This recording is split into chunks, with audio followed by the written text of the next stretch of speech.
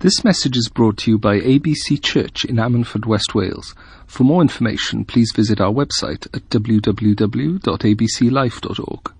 Prophecy and prediction in the end times, with a little subtitle, Where Are the Prophets? Do you know what? If there's one gift that everybody in the world would love to have, it's the ability to see the future. What are clairvoyants for? Clairvoyants supposedly see the future. 20 years ago, I remember seeing an article in the paper where the clairvoyant for Lady Di had said that she foresaw a wonderful future for her. She would marry Dodi, they'd have 2 kids. 2 weeks later, Lady Di was dead. And the next day, that clairvoyant turned up on morning news. And she said, I saw something dark in her future. Really? You could have told her. You could have told her maybe to put a seatbelt on and perhaps she wouldn't have been killed. Clairvoyance is nonsense. Then you get political pundits, people who are trying to see the future. Did anyone see this election coming? I didn't. Then you get financial forecasters who are trying to tell us what's going to happen in the financial markets. Weather reports. They're always trying to tell us what the weather's going to be, but they always begin their weather report by telling us what the weather's been that day, which is weird because I knew what the weather was that day, and it wasn't what you said it was going to be yesterday, which is why I got wet. Then you get earthquake predictors, people who try and predict earthquakes. I think that's a very difficult prediction skill. But in Italy, they actually imprisoned a group of earthquake predictors for failing to predict some earthquakes. So obviously the Italians have a higher standard than the rest of the planet. People look out for asteroids to see if they're going to hit the Earth. Climate change experts try and tell us what's going to happen with the climate. You get global trend predictors, advertising consultants, astrologers who believe that the whole of the human race are divided up into 12 groups, and all of those 12 groups do all the same thing. It's all a load of nonsense. What people want to know is what's going to happen in the future. And the first telescopes weren't built to look at the stars, but to look for ships arriving in Venice Harbour. Because if you could see the grain ship arriving before anybody else, then you'd know, sell your grain now, because the grain price is going to drop when that grain ship arises. And if we could just see the future by 1 hour before the lottery, we'd all be multi-millionaires, wouldn't we? Sometimes people know what the future's going to be because they shape it. They make it. Take Apple, for example. They've been shaping the world for the last 20 years. The latest prediction from Apple is that the smartphone will be dead within 5 years. They're about to introduce the smart spectacles, which involves AR, augmented reality. And they think that's going to replace the smartphone. You'll put these spectacles on, and whenever you look at anything, whatever it might be, somebody in a coffee shop, or you might be in a museum, or looking at a castle, along the side of the spectacles will come up all of the digital information that is recorded about that person, that item, or that thing. People will no longer be looking down at their iPhones. They're going to be looking up and staring at each other through dark glasses. Isn't that going to be fun? Then you get people who pretend to be prophets, like Nostradamus. I think that's how you pronounce his name. He said that he could see the future, but he couldn't. All he did was just make up some crazy statements, and people think that he somehow saw the coming of Hitler and all the rest of that. Then you get prophecies. The Jehovah's Witnesses at the end of the 19th century made a number of predictions about 1914. They said on the one hand that would be the year that Jesus Christ returned. Then they said that would be when the devil would be thrown down to earth. Then they said that would be the date of Armageddon, great battle of the end. And it's interesting, Christian leaders have often criticized the Jehovah's Witnesses for getting that wrong. But do you know what? 1914 was the most important year in the last 500 years. We're still living in the after effects of 1914. The First World War, the founding of the State of Israel, the rise of communism, the rise of fascism, the Second World War, the Holocaust, the hydrogen bomb, it all comes from that date. And they were the only ones to see it. They didn't fully understand the significance of it, but you've got to give them credit for that. This was before they became a cult. They began as a home group movement that went kind of sour. And when you look at the church has a terrible record of prophesying and predicting the future. I mean, the church didn't see the coming of Adolf Hitler. Go back to the 1920s, and the church thought that Mussolini was going to be the Antichrist. But Mussolini was a jerk. He didn't do anything other than destroy his own country. You've got to look to a poet, W.B. Yeats, 1919, his poem, The Second Coming, prefigures the coming of Adolf Hitler. It's a terrifying poem, poem. He saw it. The church didn't. Do you know, sometimes it's hard to predict the future of the world. But very often it's easy to predict the future of individuals. Why? Because humans are creatures of habits. I mean, I am an habitual person, okay?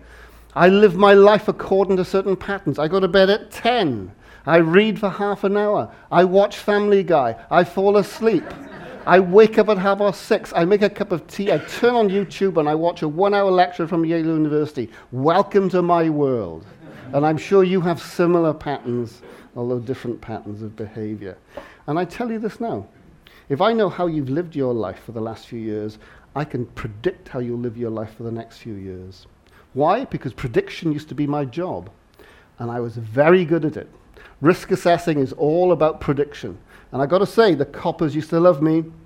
When we had those MAPA meetings, I wouldn't be vague or general. I'd say specific things. I'd say, this guy, right, he'll be arrested between leaving the prison gates and getting to the train. This guy, you need to have the railway police checking him out all the way. This guy, he's going to go through his license. This guy, these are the conditions under which he'll offend. If those conditions aren't met, guess what? He'll be fine. Cops loved it because the cops had very limited resources. And of course, they wanted to allocate those resources as best as possible. And they'd been used to wishy-washy liberal social worker probation officers who'd say things like, oh, he's changed. Oh, I've been to see him. He's different. He's not going to offend. Yeah, right. And I'd say things like, do you know what? He'll kill again because he loves it. And that's the nature of human nature. It is so predictable. The trouble is this. It's not that change is difficult. It's that people choose not to change. And they don't change because they don't want to. What they tend to do is this. They ask for help dealing with the negative consequence of the way they're living their life. And I find it very difficult sometimes praying for people, because very often I'm being asked to pray to remove the negative consequences of the decisions people have made. But those negative consequences are there to help you change. So God's not going to remove them. It's the only way in which sometimes God can get us to behave in a different sort of way. But it's important to understand prediction is not prophecy. I could predict with absolute certainty that we're all going to die. Everybody dies. Death and taxes, inevitable, but some people don't pay taxes. We all die. And yet, you look at the Word of God. 1 Corinthians chapter 15, verse 51. I will tell you a mystery, says Paul. We shall not all die, but we shall all be changed. You see, prophecy contradicts prediction because prophecy is the Word of God about what he intends to do. Prediction is probability. It is what is likely to happen, but it doesn't mean that it will. So this morning, I'm going to predict the future for yourself, for the church, and for the world in 40 minutes. But just because I predict it doesn't mean it'll happen. Scripture this morning is from Amos chapter 3, verse 2 to 8. You are the only people I have known of all the families of the earth. Do two walk together unless they've agreed to meet? Does a lion roar in the forest when he has no prey? Does a young lion cry out from his den if he has taken nothing? Does a bird fall in a snare on the earth when there is no trap for it? Does a snare spring up from the ground when it has taken nothing? Is a trumpet blown in a city and the people are not afraid? Does disaster come to a city unless Yahweh brings it? In the same way, the Lord Yahweh does nothing without first revealing his will to his servants, the prophets. The lion has roared, who will not fear? The Lord Yahweh has spoken, who can but prophesy? So, predicting the future for you. Now, I've got to say right at the beginning, sometimes I cause offense to people, okay? And I never, ever intend to do that at all. I mean, just a simple example the other day. Jen and I are in Carmarthen, we're going shopping, and we go into Marks and Sparks. And Jen says to me, I don't know what it is about Marks and Sparks that makes me feel old. And I said, oh, that would be the mirrors. Well, I've still got the bruise, okay? What did I say wrong? I mean, she's getting old. I'm getting old. We're nearly 60. Although admittedly, I am maturing like a fine wine. Given her response, I'm not going to tell a joke about taking my wife to the Antiques Roadshow, okay? I'm not going to go there. So let's predict the truth about you. God has given you at least one gift, but I predict you'll never know how to use it. Why? Because gifts have to be honed. Give someone a sword, it doesn't mean they know how to fight. You have to study, you have to train, you have to perfect your skill. But I predict you won't. And for two basic reasons. One, a lack of understanding, and two, a lack of seriousness. The lack of understanding is simply this: I don't have a gift. Well, hold on. It doesn't say anywhere in the Bible that God has only given gifts to some people. What Scripture says, he's given some gifts to some people, but he's given gifts to all of us. So you have a gift. And also, if you haven't got a gift, what does it say about God? Imagine you're in a big family and it's Christmas Day, and all the other 10 siblings get gifts, and you don't. What does that say about your Father? Is that the kind of God we serve, who will not give gifts to some of us? No. The gifts are there. So if you don't believe you've got the gift, clearly you don't understand the nature of God. But just because you know you got it, doesn't mean you'll know how to use it. You might hold back from using it. You might choose not to unwrap it. You might keep it in the background due to shyness, perhaps, or fear, or whatever. And the lack of seriousness. I mean, at the end of the day, you know what? It says in Scripture this. Ephesians chapter 4, verse 8. When he ascended on high, he set the captives free, and he gave gifts to men. The gifts have been given at a very high price. I love that verse. It used to be called the harrowing of hell, which sounds great, doesn't it? Jesus didn't go to hell, he went to Hades, a different place. But the harrowing of hell, he overcomes death, he releases the captives, and in his wake, in his trade, he gives out these gifts to people. So the gifts are precious. But we approach them with a lack of seriousness. I mean, we just don't really understand, I think, the price that was paid, the value that's put upon them. And the central fact is this: it's your gift, but it's not for you. It's for the church. I mean, in the very unlikely event I was to give one of you this morning £1,000, and I was to tell you to give that money to the church next Sunday because I can't be here, what would we think of that person if they kept that £1,000 to themselves? And yet something more precious than £1,000 has been given to each one of us. And we keep it to ourselves? I mean, it really is. It's a serious sin. 1 Corinthians chapter 14, verse 1 says this: learn to love and seek after the spiritual gifts, especially prophecy, which is very relevant to this morning's word. Okay, so, do you have the gift of prophecy? Great, wonderful. Are you serious with it? Do you study the Bible? Do you read the commentaries? Do you read about the prophets in the Bible and in church history? Do you know about church history? Do you know the great changes from the early church to the church fathers, to the Babylonian captivity, to the Reformation, the Anabaptists, the Calvinists, the Methodists, the Evangelicals, the Revival, the Pentecostal Revival, the Charismatics? Do you know that? Or are you completely ignorant of all of that? You're not being serious if you're ignorant. Do you spend time alone with God? What does Scripture say? Jeremiah chapter 23, verse 18 to 22. Which of those prophets has stood in the presence of Yahweh to see or to hear his word? If they'd stood in my counsel, they would proclaim my words to the people. 2 Peter 1, 20 to 21. You must understand that no prophecy ever came about by the prophet's own intervention. For prophecy never had its origin in the will of man, but men spoke from God as they were inspired by the Holy Spirit. Jeremiah 23, 25, 28. How long will those among the prophets who prophesy lies and are prophets of their own delusions? Let the prophet who's had a dream tell it for a dream, and let him who receives a word deliver it accurately. What have straw and wheat in common? Is my word not like fire? Is it not like a hammer shattering rock? The word is pretty clear. But if you don't study, the gift will remain unformed and blunt, generally useless and possibly dangerous. Because you might not be able to distinguish between the voice of the Holy Spirit and the voice of your own spirit. And all sorts of mayhem could ensue. Do you have a teaching gift? I've also thought preaching is like a subset of a teaching gift. Do you have a teaching gift? Do you study the Bible? Do you discuss the Bible with your brothers and sisters? Or are you one of those people who religiously reads 2, 3, 4, 5 chapters of the Bible a day? Why? God didn't give chapters and verses in the Bible. That was put in by a drunk monk. God spoke in paragraphs when he reveals in prose, and he speaks in stanzas when he speaks in poetry. One simple example. Early Genesis has 2 accounts of creation, the Elohist and the Yahwehist, depending on the different names of God.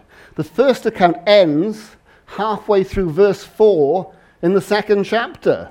You find this time and time again in the Word of God. The chapters and the verses cut across what God is trying to communicate. And don't get me started about verse for the day, okay? That is not Bible study. At best, there's some guy in New York or London who is giving a little preach, a little homily on a verse. Don't quote verses. Goodness me, read the book. We are taught what the Bible says. We have never been taught how to find out what the Bible says. That is the greatest single failing in the church for hundreds of years. And the Bible is a mixture of poetry and prose and prophecy and history. They're different types of truth. And you have to have wisdom and discernment to understand what those different types of truth are. And you might say, guess what? I haven't got a teaching gift, so I don't have to listen to this bit. I can just go to sleep. Whenever you speak to a non-Christian, you teach. You are a priest of God, and a priest is an intermediary between God and man. So you are that priest, so you have some responsibility to be able to explain your faith to non-believers. Amen. Do you know the difference between the Old Covenant and the New Covenant? Most people, I'm afraid to say, don't. I used to travel around a lot of chapels in Glamorgan when we were doing a survey back in the late 70s. And you'd come into a chapel and you'd find the Ten Commandments up on the wall. And I'd look at that and go, what's that doing there? We don't follow that. We follow the 2 commandments that Jesus gave us. Love the Lord your God with all your might, with all your strength, and everything that was in you, and your neighbor as yourself. We don't live by the 10 commandments. I don't understand some of the 10 commandments. Can anyone explain to me the 9th commandment? Thou shalt not covet thy neighbor's ass. Does that mean what I think it means? Because I tell you this now, if it does, I don't need 10, I need 9. I am never going to commit that sin. I can tell you now. But then, you look at what's happening in the church. You get these Christian bakers who won't bake cakes for gay couples. Why? We're not allowed to judge people outside of the church. You're a cake baker, for goodness sake. What else are you going to do with your life other than make cakes? Seriously? You look at the Old Testament, you've got a line there that says, thou shalt not allow a witch to live. Okay, so that was the Old Covenant. New Covenant, one of the things the church did when it first assumed political power after the fall of the Roman Empire, one of the first laws it passed, anyone who accuses anyone of being a witch should be put to death. Because the church knew this. Under the New Covenant, there's only 2 types of people, those who are saved and those who aren't. And those who aren't, guess what? It doesn't matter whether they're pagans or witches or Jews who don't believe in Jesus or whatever. They're all going to hell. And if you start judging among them and seeing them as being the problem, do you know what? You end up doing what happened in the 16th century, where there was a witch-burning cult in Europe that killed 40,000 people. And most of those people who died, they were either Christians who wouldn't confess to being witches, which is what happened at Salem in Massachusetts, or they were people who were learning disabled. They were people, on the edge of society, people whose land wanted to be appropriated by evil people. The medieval worldview is insane. Your cow dies. Why did it die? Oh, there's an old woman at the edge of the village. She put a hex on it. How do we find out if she's a witch? I tell you what, duck her in water. Water's pure. If she floats to the surface, she's a witch because the water's rejected her. But if she drowns, the water's embraced her, and so she didn't kill my cow. How much methamphetamine do you have to take to even think like that? It's very much a lose-lose for the women on the edge of the village. So how come is it when I moved to Ammanford, people say, whoa, full of witches. Tyre Gwaith, oh gosh. Witches everywhere. The early church was right. You know what? The evil is in our own heart. Okay? Seriously, you want to see evil, you'll find it wherever you look. But the evil is inside your own heart. And then you think of the Old Testament, the attitude towards homosexuals. It says there quite clearly, if a man lieth with another man, he should be stoned. My feelings always be, it would certainly help. Do you know what? I did that joke 5 years ago and you didn't get it then either. Because you're all so righteous, you don't understand the double meaning of the word stoned. I am pretty certain if I'd spoken those words in a Baptist church, they'd be rolling in the aisles, okay? They know what it is to be stoned. Obviously, you don't. And today, guess what? There are still some hate preachers around who think the homosexuals should be killed. Let me tell you, they're not part of our faith, okay? Jesus Christ did not come to condemn, so neither should we. He who is without sin, throw the first stone. Maybe you got the gift of healing. Okay, amen. Problem with the gift of healing, there's nowhere to hide. If you've got the gift of prophecy, you can get away with nonsense.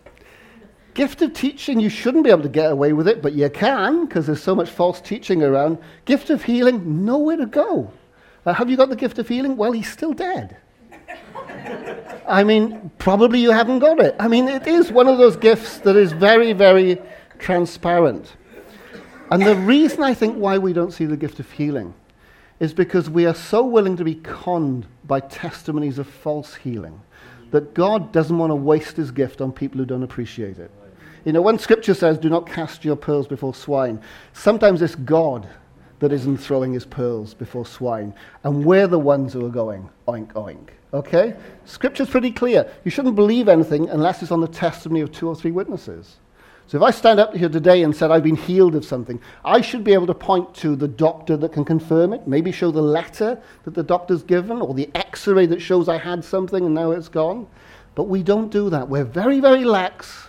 We want to believe, but that means we're easily conned, okay? Follow the biblical principle, 2 or 3 witnesses.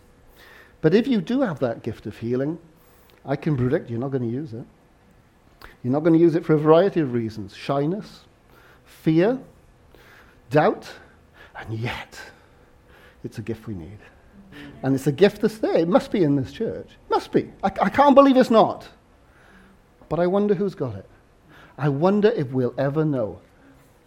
I predict we won't. But do you know what? You can prove me wrong, because this isn't the will of God, and this is not predestination. These are the choices that we are making. And choices can be changed. Second thing I want to do, predict the future of the Western church, not the Eastern church or the African church, the Western church. The falling away will continue. We're in the midst of it.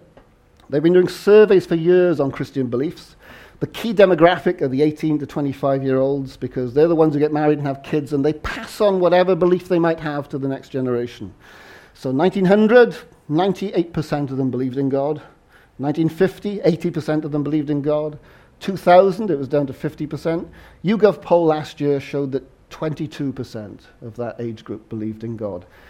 And that doesn't mean they believe in Christ. You've got to believe in God before you can believe in Christ. But there's a lot of Muslims who believe in God, but they don't believe that Jesus is the Son of God. The most disturbing thing about that survey was this. 45% of all age ranges who profess to be Christians, 45% of them didn't believe in God. And of those people who call themselves Christians, who went to church once a month at least, 33% of them didn't believe in the resurrection. This is the great falling away, and we're in the midst of it. I mean, there's that old thing, isn't there, about a frog. Put a frog in boiling water, you'll jump out. Put a frog in cold water and turn up the heat, and you can cook it. Now, did people actually carry out those experiments? I mean, is this what they do at university? Does the RSPCA know? I don't know. But anyway, if we just had a massive dose of false teaching in the 50s or the 60s, we'd have jumped out. But it's been gradual. It's been slow. The heat's been slowly turned up, and bit by bit we're losing our faith. We're losing our belief. And there's 2 parts to that. I think on the one hand, you have the fundamentalists who believe everything in the Bible is literal, and then you have the liberals who believe everything in the Bible is metaphorical. But you've got to know which is which, because the Bible's got both metaphorical and literal truths, and that takes a degree of wisdom that seems to be lacking. The falling away is not the will of God, okay? That's our fault. It's a falling away in the church. It's not a falling away in the world. But God's solution to it is interesting. 2 Thessalonians chapter 2, verse 3 to 4. Let no one deceive you by any means, for that day will not come unless the falling away comes first, and then will the man of sin be revealed, the son of perdition, who opposes and exalts himself above all that is called God and every object of worship, so that he will sit as God in the temple of God, showing everyone that he is God. Some people say they believe that they will see Jesus Christ return to earth. Okay? I've never felt that in myself. I've always believed I'll see the Antichrist. Always believed it. Might not be true, can't predict it. Always believed it. Son of perdition is coming. He's coming, and God's allowing him to come because of the falling away. So let me just make this prediction. Between 33% and 75% of all people who make a commitment to Christ will go to a lost eternity. Well, that sounds like a prophecy, doesn't it? But it's not. It's actually a prediction based on the words of Jesus Christ. In the parable of the sower, 75% of the people who made a commitment didn't bear fruit. In the parable of the bridesmaids, 50% of the people who were bridesmaids, guess what? They didn't get into the wedding ceremony. And in the parable of the talents, 33% of the people who were given talents buried their talent in the ground. And the words of God through that parable are always interesting. Did you not know I am a hard man? Did you not know that I reap where I have not sown? The key issue is this. God saves us to reap from us righteousness. The fruit of the Holy Spirit is the proof of your salvation. What did Jesus say in John 15? You know? Any branch that does not bear fruit will be cut off and burned. And then he turns to his disciples and says, look, you have been pruned already by my words to bear more fruit. So the word I'm preaching this morning, I hope it hurts. I hope it's cutting into you. I hope it's a pruning, okay? I mean, the difference between a fruit tree or a rose bush in the garden and a Christian is simply this. When you approach the rose bush with a pair of secateurs, it can't uproot itself and run away, okay? But Christians often do that. I've got secateurs. I've got a chainsaw as well, and a wood chipper, okay? But I'm not allowed to use those in church, okay? So we'll just leave those to one side. Just secateurs this morning. Snipping away at us. My goodness, God wants fruit from our lives. That's why we've been saved. Salvation is not for ourselves, it's for Him. All glory goes to Him. And we've got to ask a question sometimes. Who's in the faith? Sometimes we don't know. Come in. Freud, many years ago, the psychiatrist said this. 3 different aspects of the human psyche. 1, the id, which is the animal side of our behavior. 2, the ego, which is our conscious side where we rationalize things. Thirdly, superego, which is our conscience. And he says human life is a battle between these 3 forces. But he said some people just live by the id. They just live like animals. And some Christians live like that. They live according to the pleasure principle. They just live for pleasure. Now, I've got to say, look, there's nothing wrong with pleasure. Okay, a little what a fancy does you good, as it says in Proverbs or somewhere else. The little pleasures of life are wonderful, okay? We don't have to wear a hair shirt and beat ourselves up all the time, unless you like that sort of thing. I mean, one of my little pleasures, right? I go walking on Black Mountain. Days. I'm exhausted. I'm tired. I am sore. I come home and the woman I love pours for me a lovely hot bubble bath. And I sink into it, and then she brings me a cup of tea, and I tell you what, it is such a joy. It is absolutely wonderful. It's one of those beautiful pleasures of life. It all goes to haywire when the wife comes home, of course, and then I'm running back up the mountain with bullets winging past my ears. I'm reminded then of that old country and western song, I'm sure I'm missing you, honey, but my aim is getting better. But you might say, why should I listen to an atheist Jew called Freud? Okay, well, listen to the Holy Spirit. This is 2 Peter chapter 2, verse 12 to 22. These people are like wild animals, creatures of instinct that are born to be caught and killed. They insult what they don't understand, and like animals, they will be destroyed, suffering harm as punishment for their wrongdoing. They take pleasure in excess luxury for all to see. They are stains and blemishes, reveling in their deceitful pleasures while they sit and eat with you. It would have been better for them not to have known the way of righteousness than to know it and turn their back on the holy commandment that was committed to them. The proverb is true that describes what has happened to them.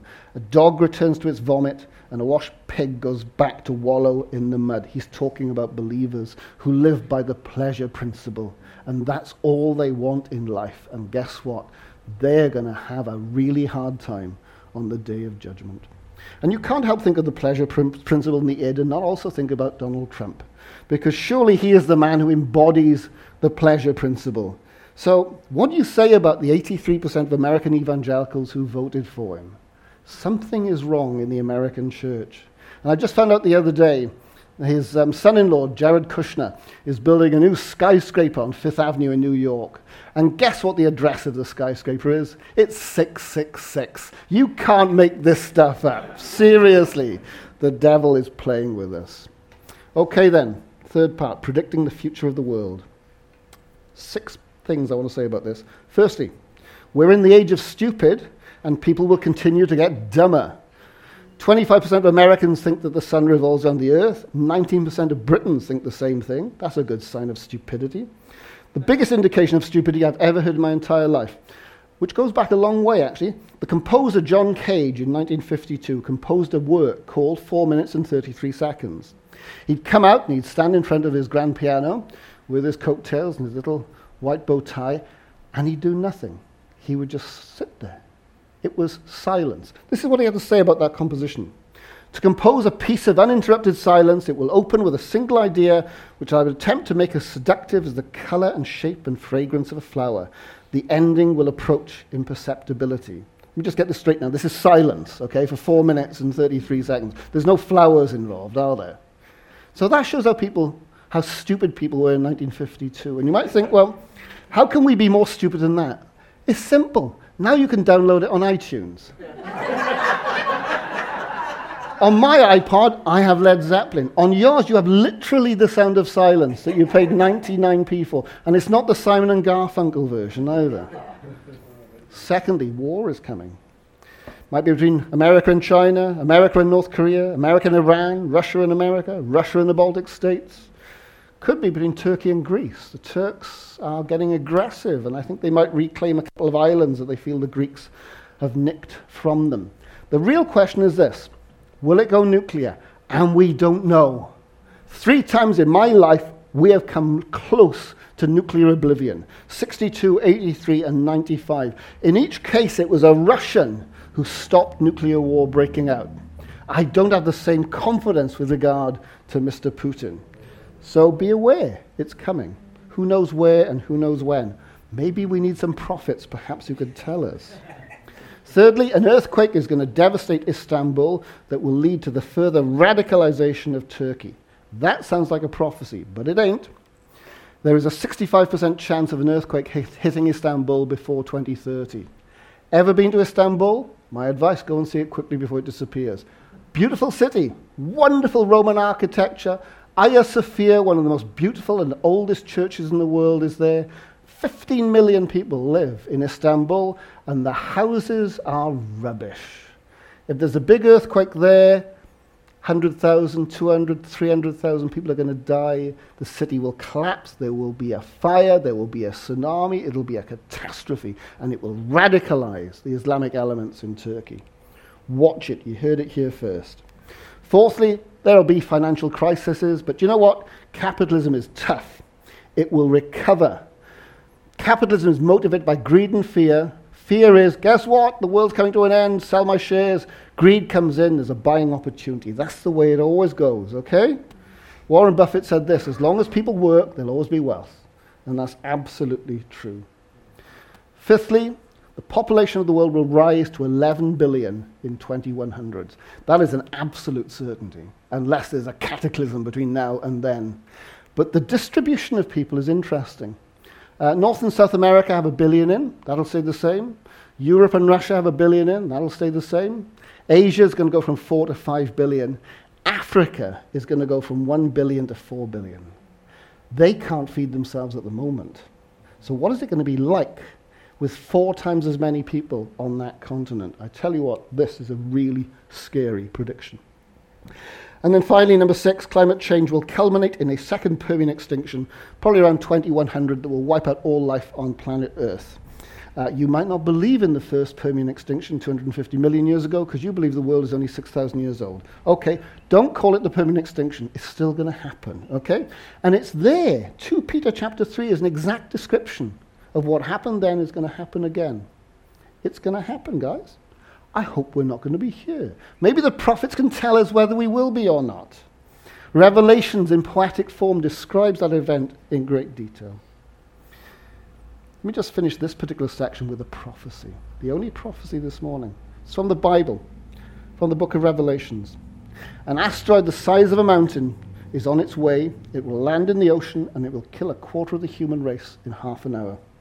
It's described as a falling star in chapter 8, verse 11 and 9, verse 1, a falling mountain in chapter 8, verse 8, a huge boulder in chapter 18, verse 21, a falling dragon, metaphorical, in chapter 12, verse 11. This is why we need the gifts. We need to know when this thing is going to happen. It's going to happen because it's the prophetic word of God. But you know what? Jesus said that Jerusalem would be destroyed. But he said this to his followers: when you see Jerusalem surrounded by armies, run to the hills. Basically saying, run to Galilee, and you will survive, okay? When the Roman armies approached Jerusalem in AD 70, the Christians left. The Jews didn't, and 1 million of them died. We need to know when these things are going to happen so that we can avoid the calamity. Hey, if we're going to be raptured next week, we don't need to worry, do we? If it's going to happen in 500 years' time, we don't need to worry. But if it's going to happen in our lifetime, we need to know when, and we need to know how to avoid the cataclysm. Unfortunately, the prophets don't seem to be around. And I just want to end with 6 questions which relate to this whole issue. It relates to the issue of the gifts. Where are the prophets? Where are the men and women of God who through prayer have access to the court of God and so hear what he intends to do?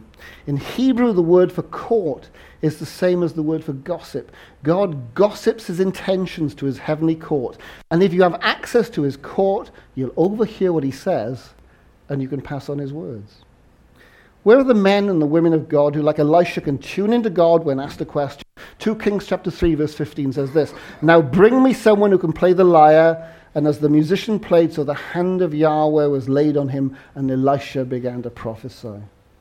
Where are the men and women of God in whom the word of God bubbles up like a spring? The Hebrew word for prophet, nabi, written over 300 times in the Old Testament, comes from a root meaning to bubble up in poetry.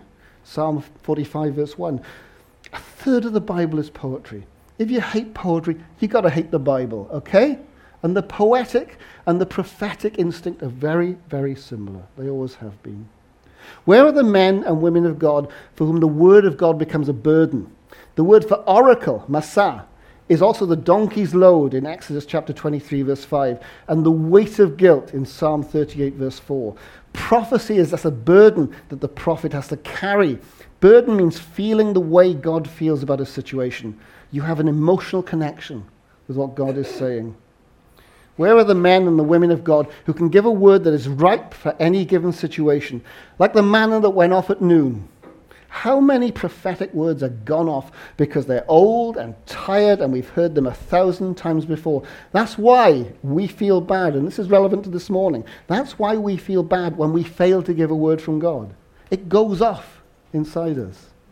And finally, where are the men and women of God who can communicate the word of God with clarity so that we know what he wants us to do, because there's no uncertainty in God?